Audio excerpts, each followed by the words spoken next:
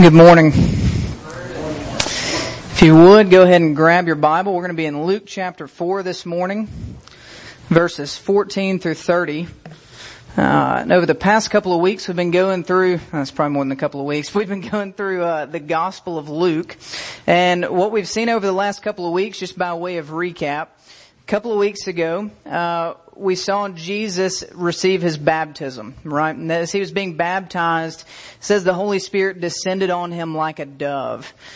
And a voice comes out of heaven, right? Obviously God's voice saying, "This is my son, right? My beloved son in whom I am well pleased." God gives Jesus his stamp of approval, stating his perfect pleasure in Jesus. And it says that Jesus was led in the power of the Spirit out to the wilderness to be tempted, where Jesus stayed for 40 days fasting and being tempted by Satan. And Kevin led us through that last week. And we saw where the first Adam, back in Genesis 3, wilted under temptation. The new Adam, Jesus, when faced with temptation, endured.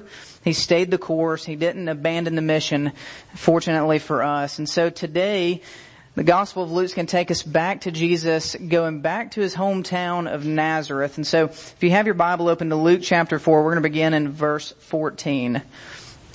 It says, "And Jesus returned in the power of the Spirit to Galilee. A report about him went all throughout the surrounding country, and he taught in their synagogues, being glorified by all." Verse 16, "And he came to Nazareth, where he had been brought up. As was his custom, he went to the synagogue on the Sabbath day, and he stood up to read. And the scroll of the prophet Isaiah was given to him. He unrolled the scroll, and he found the place where it was written, 'The Spirit of the Lord is upon me, because he has appointed me to proclaim good news to the poor. He has sent me to proclaim liberty to the captives and recovering of sight to the blind, to set at liberty those who are oppressed, to proclaim the year of the Lord's favor.' And he rolled up the scroll and he gave it back to the attendant, and he sat down. And the eyes of all in the synagogue were fixed on him. And he began to say to them, 'Today this scripture has been fulfilled in your hearing.' And all spoke well of him and marveled at the gracious words that were coming from his mouth. And they said, 'Is this not Joseph's son?' And he said to them, 'Doubtless you will quote to me this proverb, "Physician, heal yourself. What we have heard you did at Capernaum, do here in your hometown as well.' And he said, 'Truly I say to you, no prophet is acceptable in his hometown. But in truth I tell you, there were many widows in Israel in the days of Elijah, when the heavens were shut up 3 years and 6 months, and a great famine came over all the land. And Elijah was sent to none of them, but only to Zarephath, to the land of Sidon, to a woman who was a widow. And there were many lepers in Israel at the time of the prophet Elisha, and none of them were cleansed, but only Naaman the Syrian. When they heard these things, all in the synagogue were filled with wrath. And they rose up and drove him out of the town and brought him to the brow of the hill on which their town was built, so they could throw him down the cliff. But passing through their midst, he went away." This is the word of the Lord. Let's go to him and ask for his help in understanding it this morning. Lord Jesus, Lord, we come humbly to your word this morning, knowing that we need your Spirit. We need your Spirit to help us understand the truths here. We need your Spirit to reveal the areas of our heart that are not in conformity with your word. We need your Spirit to open up our eyes to see your glory and your majesty. Father, lest we respond in unbelief like the people of Nazareth. Father, help us this morning as we study your word. Lord, it's in your name I pray, Jesus. Amen. So, May 10th, 1940, if you are a history buff, that date might mean something to you. If you're like me and maybe not so much, you're going, what are we doing, right? May 10th, 1940 is the day that Germany invaded France in World War II. And so it's kind of appropriate that we're praying for France this morning. But whenever Germany invaded France, what they began to do was the German forces completely overwhelmed the Allied forces. And they began to drive back the Allied forces in Germany. And as they're driving them back, they push them as far as they can until they end up at a place called Dunkirk, right? A port city in France. And so you can imagine, as the German forces are bearing down, some 400,000 troops end up crammed on a beach in Dunkirk with nowhere to go. And this went on, this pushing them back, I think it took about 12 days. And so on May 26th, when the troops had finally been pushed all the way to Dunkirk, basically they're realizing they're out of options. And you would expect the Germans to continue to bear down on them, right? They kind of have them right where they want them. And Hitler, out of a fear of a counterattack, decided to wait. We're going to give it 2 days, but we're going to go on May 28th. And over the course of those 2 days, Winston Churchill, the Prime Minister of Great Britain, became convinced that evacuation was their only option, or otherwise they were going to lose these 400,000 troops. They were just waiting to be slaughtered. And so the problem with Dunkirk was that the port was incredibly shallow. And so you couldn't bring in these big naval carriers to rescue thousands at a time. You could only bring in small ships. And so they began sending small naval ships across the English Channel. It's about a 21-mile journey across the channel, trying to rescue troops off of the beach at Dunkirk. So again, 400,000 troops. And over the first 2 days, while Hitler's kind of waiting, getting more intel, over the first 2 days, only 17,000 troops were rescued. And so Churchill decides there's got to be something else we can do. And if you've read about this in a history book, or you remember anything from your high school days, or if you're like me and you've just watched the movie Dunkirk, right, you know what ends up happening, that Churchill basically calls for private citizens to get their fishing boats and their recreational boats, right, just small civilian ships, to go across the channel and start bringing troops back.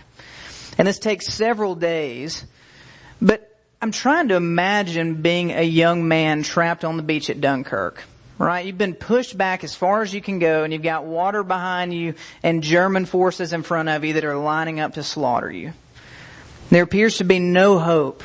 You're watching a few at a time be rescued, and you're just kind of assuming you're living your last few days. You've probably gone weeks with very little food. I can't imagine you've had very much sleep, and you're just waiting to die. The situation's dire. It's hopeless. But then I wonder what it felt like around May 28th when they see a fleet of civilian ships break across the horizon, that help was on the way. I wonder what that rescue would have felt like. What it would have felt like to see that maybe it wasn't a hopeless situation after all, that hope had arrived. And if you know the story, you know that around 338,000 troops were saved off the beach at Dunkirk. So not everyone, but it was considered an overwhelming success in the face of dire circumstances. So what does that have to do with the story of Jesus here in Luke chapter 4? When Luke was writing his gospel, he wasn't writing it primarily to be chronological, right? It's likely this story, this episode of Jesus in Nazareth, it actually happened much later in his ministry. But for some reason, Luke puts it up at the very front of his gospel. It's the introduction to Jesus' ministry for Luke. And the reason why, I think, is because it shows us a picture of Jesus actually articulating the essence of the gospel, the very heart of his mission. So how did Jesus describe the gospel? How did Jesus describe the heart of his mission? He described it primarily as a rescue mission. And this is my attempt to summarize what Jesus teaches in these verses. The gospel is a total rescue that is available at this very moment to anyone who will believe. So we're going to break that up into 3 parts and look at each one. So first, the gospel is nothing less than a total rescue. Alright, so I want you to picture the scene of Jesus in Nazareth. He's come back home, right? Come to a small hometown. And he's become somewhat of a celebrity, right? His teachings have become famous. His miracles well known. He's the talk of all the region.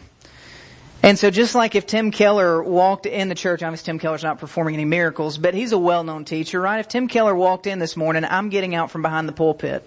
Tim Keller's going to be teaching you guys this morning. So Jesus comes to the synagogue, and when he does, he's asked to teach. He's kind of the celebrity teacher in town. But I love how Luke tells us it was his custom to go to the synagogue. It was his custom. In other words, it was his habit, his non-negotiable part of his week, and it was to be with God's people. This is a bit of a side note, but I want you to hear what Philip Ryken says about this, because I think it's appropriate and just a brief point we need to make. He says, if anyone had the right to think that he didn't have to go to worship, it was Jesus. Imagine how many times he had to sit through below average teaching.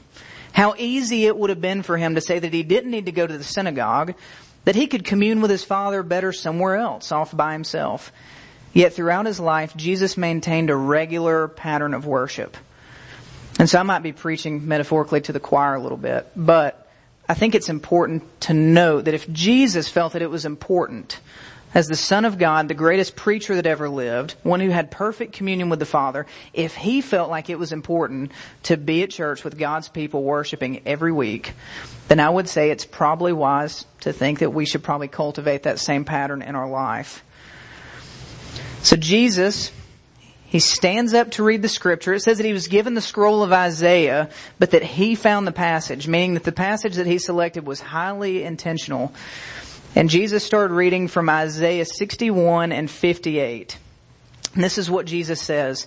The Spirit of the Lord is upon me, because He has anointed me to proclaim good news to the poor. He sent me to proclaim liberty to the captives and recovering of sight to the blind, to set at liberty those who are oppressed, to proclaim the year of the Lord's favor.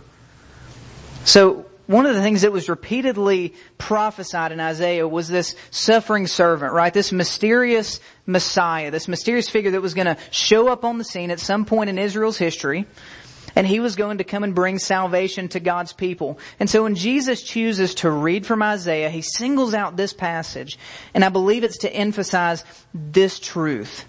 That the mission of this suffering servant was to come to liberate, to bring freedom. It was to rescue. That was at the heart of this suffering servant's mission. This was at the heart of what the Messiah would come to do.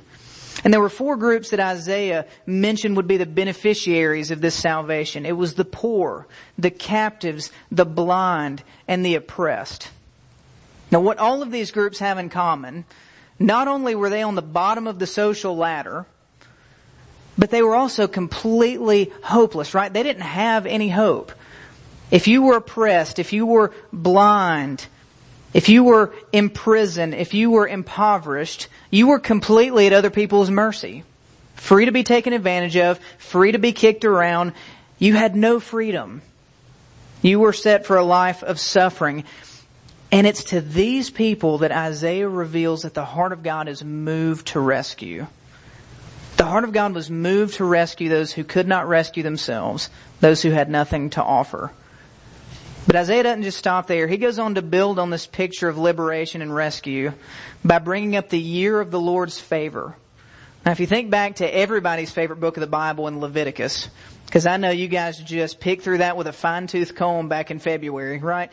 When you go through Leviticus, you come to a place in Leviticus 25 where God brings up the year of the Lord, the year of Jubilee. And so this year of Jubilee, God describes it in Leviticus 25:10. He says, "You shall consecrate the 50th year and proclaim liberty throughout the land to all its inhabitants. It shall be a jubilee to you, when each of you shall return to his property and each of you shall return to his clan." So get this, every 50th year, the people were to celebrate a year of restoration, of liberation. During this time, debts were totally forgiven. Anyone who had lost property due to unpaid debts, they received that land back. Anyone who owed money to someone, they no longer owed that money. Anyone who had sold themselves into slavery to cover a debt, they were to be released and returned to their people. This was to be a year of freedom, of joy, of liberation. Why? To point forward to the year of rescue that God was going to bring, a time of rescue and joy. So in proclaiming good news and freedom to the oppressed, the poor, the prisoners, the blind, this suffering servant would bring about a jubilee to end all jubilees. He would come to usher in a time of joy, liberation, and restoration. This is what God had promised to do for His people ever since the very beginning, because His heart is moved with compassion towards the hopeless and those without help.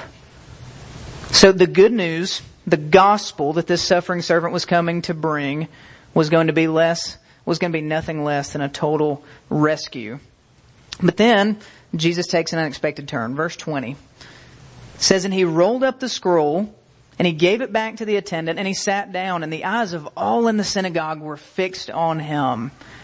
And He began to say to them, 'Today this scripture has been fulfilled in your hearing.' And all spoke well of Him and marveled at the gracious words that were coming from His mouth. And they said, 'Is this not Joseph's son?'" So this is point number 2. Not only is the gospel nothing less than a total rescue, this rescue is available now, at this very moment. So when Jesus sits down, right, it says that they're all fixing their eyes on Him. They're just waiting to see, what is He going to say now? And Jesus says, "This has been fulfilled in your hearing. The salvation you've been waiting on is here."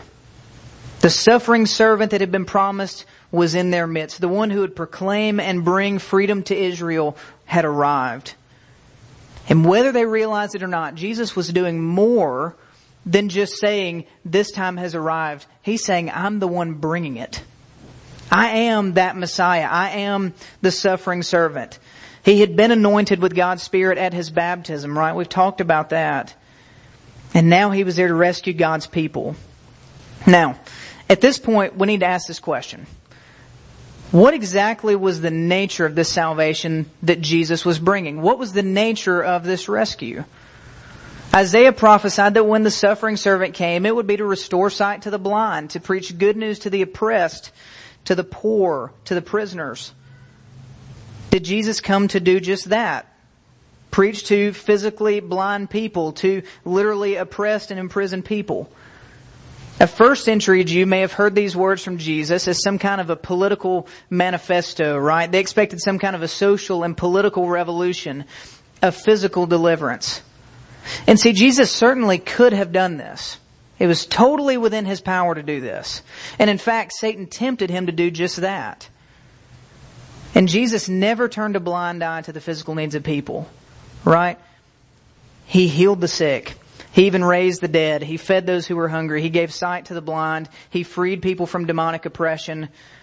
But this wasn't His primary mission, was it? It wasn't just to meet physical needs.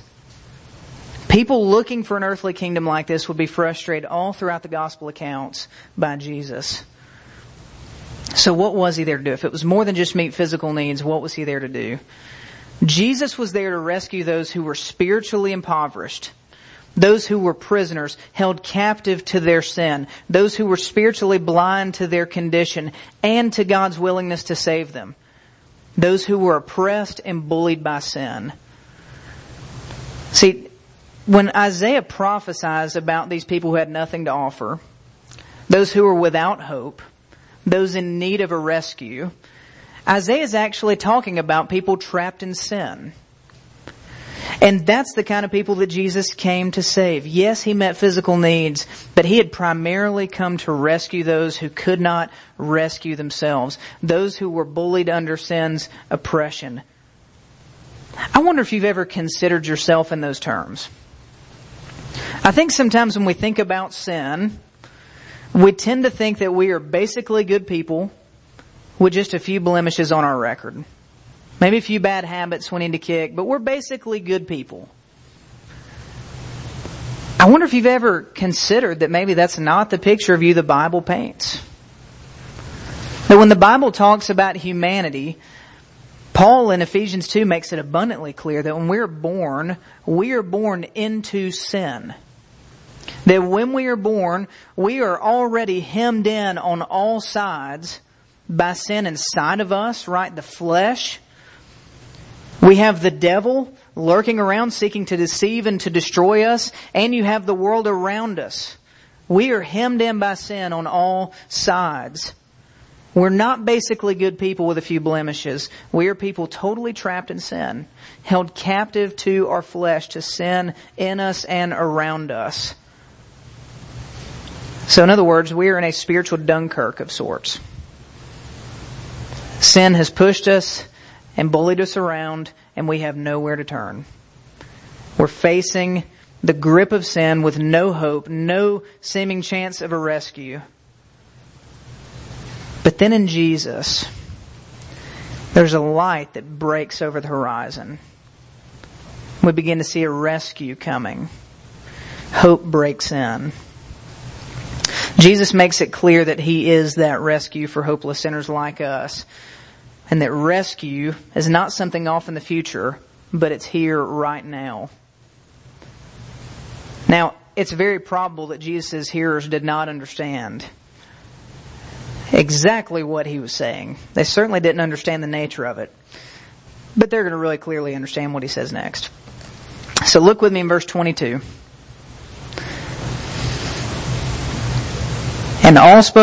Verse 23. And He said to them, doubtless you will quote me this proverb, physician, heal yourself. What we have heard you did at Capernaum, do here in your hometown as well. And He said, truly I say to you, no prophet is acceptable in his hometown. But in truth I tell you, there were many widows in Israel in the days of Elijah, when the heavens were shut up 3 years and 6 months, and a great famine came over all the land. And Elijah was sent to none of them, but only to Zarephath, to the land of Sidon, to the woman who was a widow. There were many lepers in Israel during the time of the prophet Elisha, and none of them were cleansed, but only Naaman the Syrian. When they heard these things, all in the synagogue were filled with wrath. And they rose up and they drove him out of town.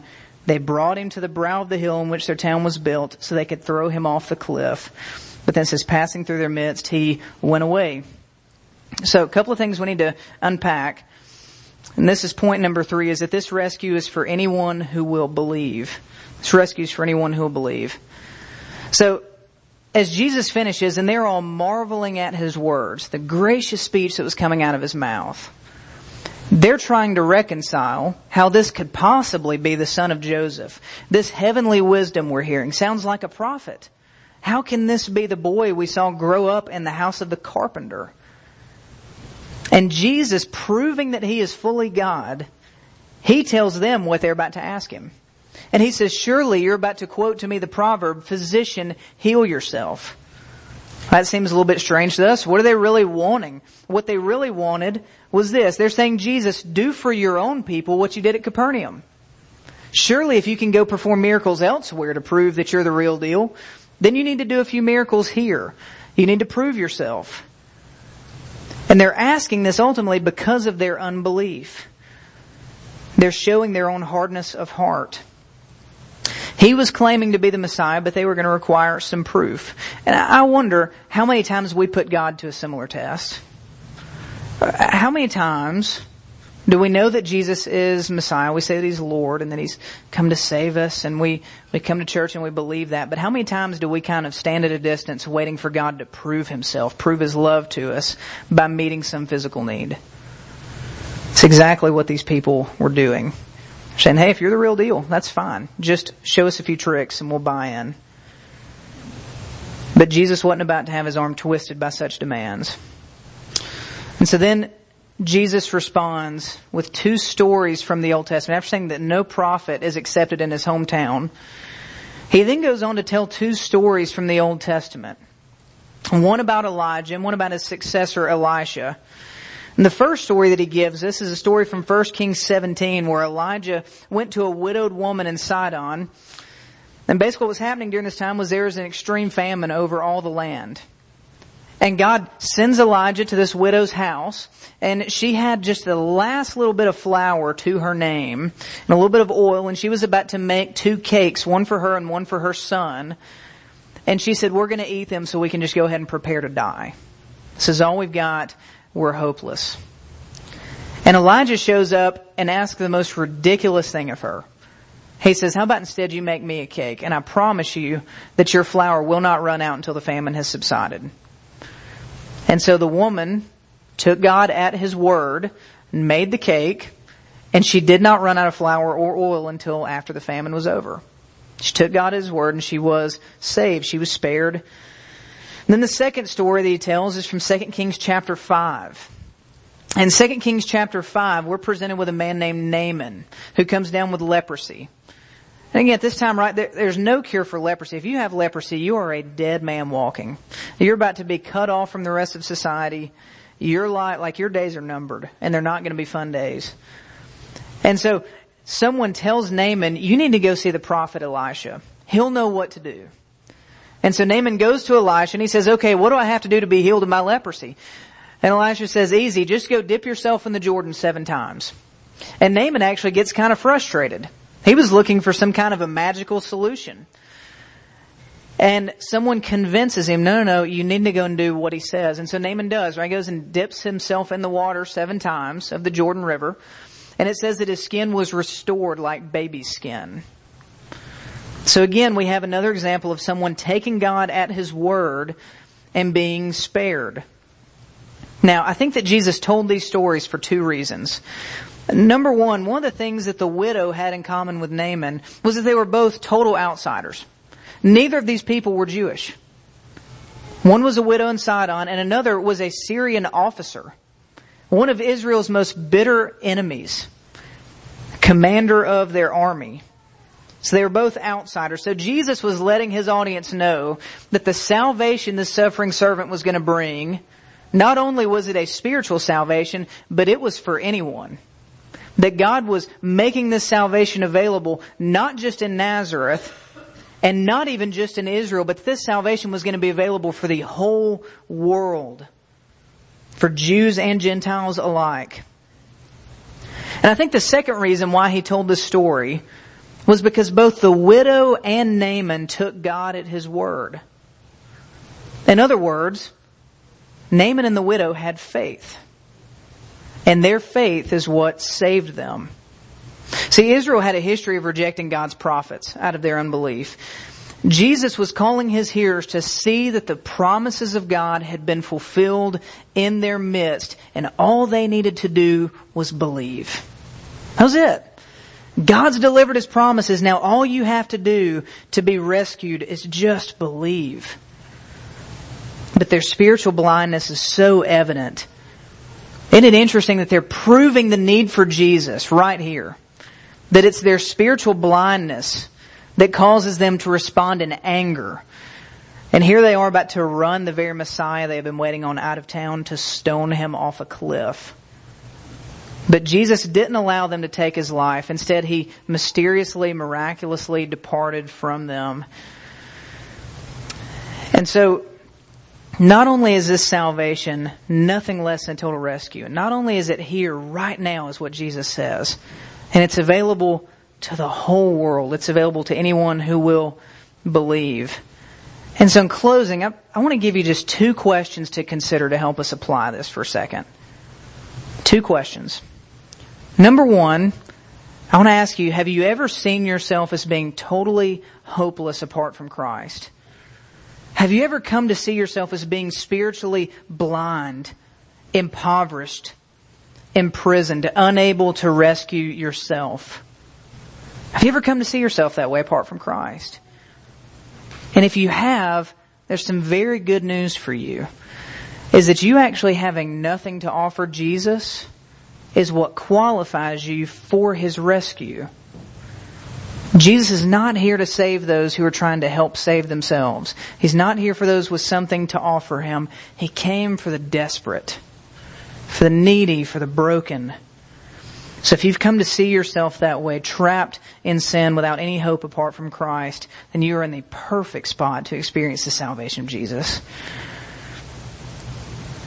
And so, if you haven't seen that, my question is, will you stop trying to earn the love of the Father today?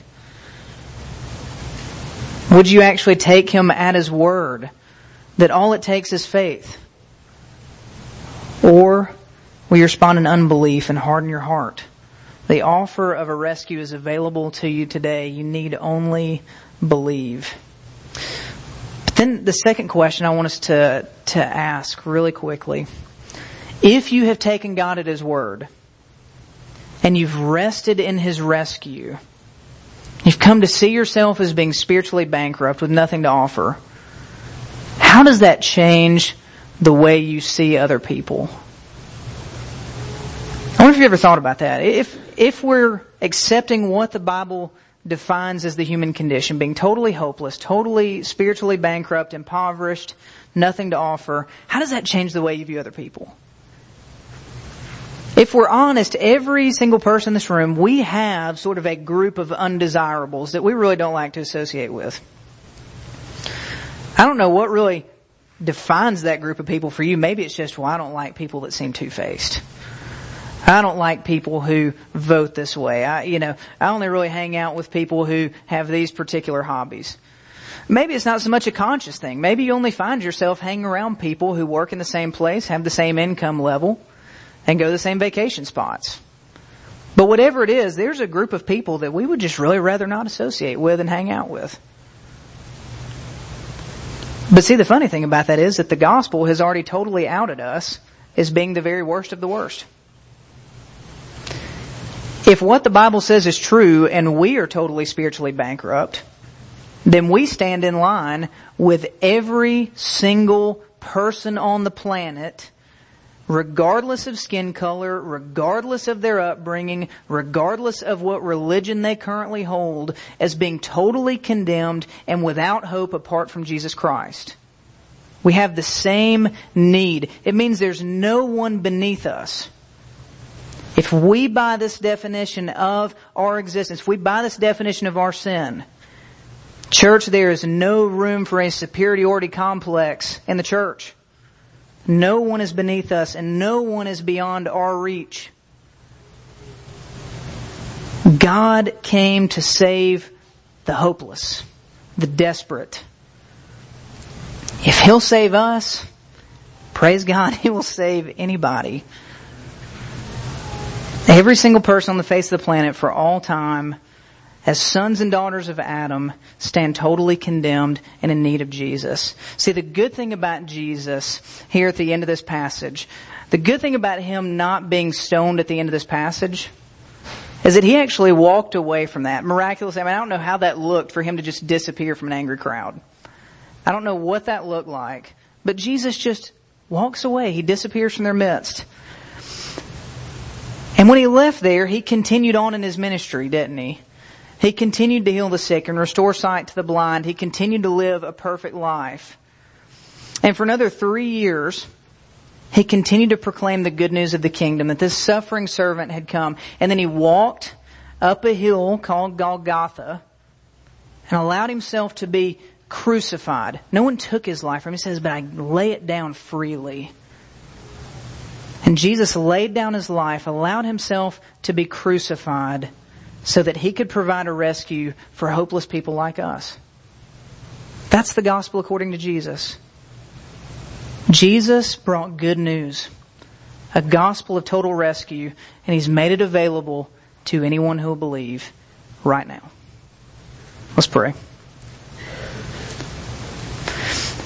Heavenly Father, Lord, we thank You that You did not choose to leave us to our own self-destruction, Lord, but that You chose to save us.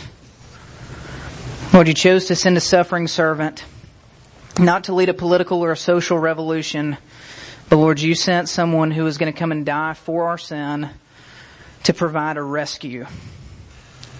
Father, would You help us today not to have too high a view of ourselves, nor too low a view of ourselves. Would we never see ourselves as being able to help in our own salvation process? And would we also never see ourselves as being too far out of Your reach? Lord, would You help us to feel our need for You this morning? To see ourselves as being the blind, the captive, the oppressed, the poor.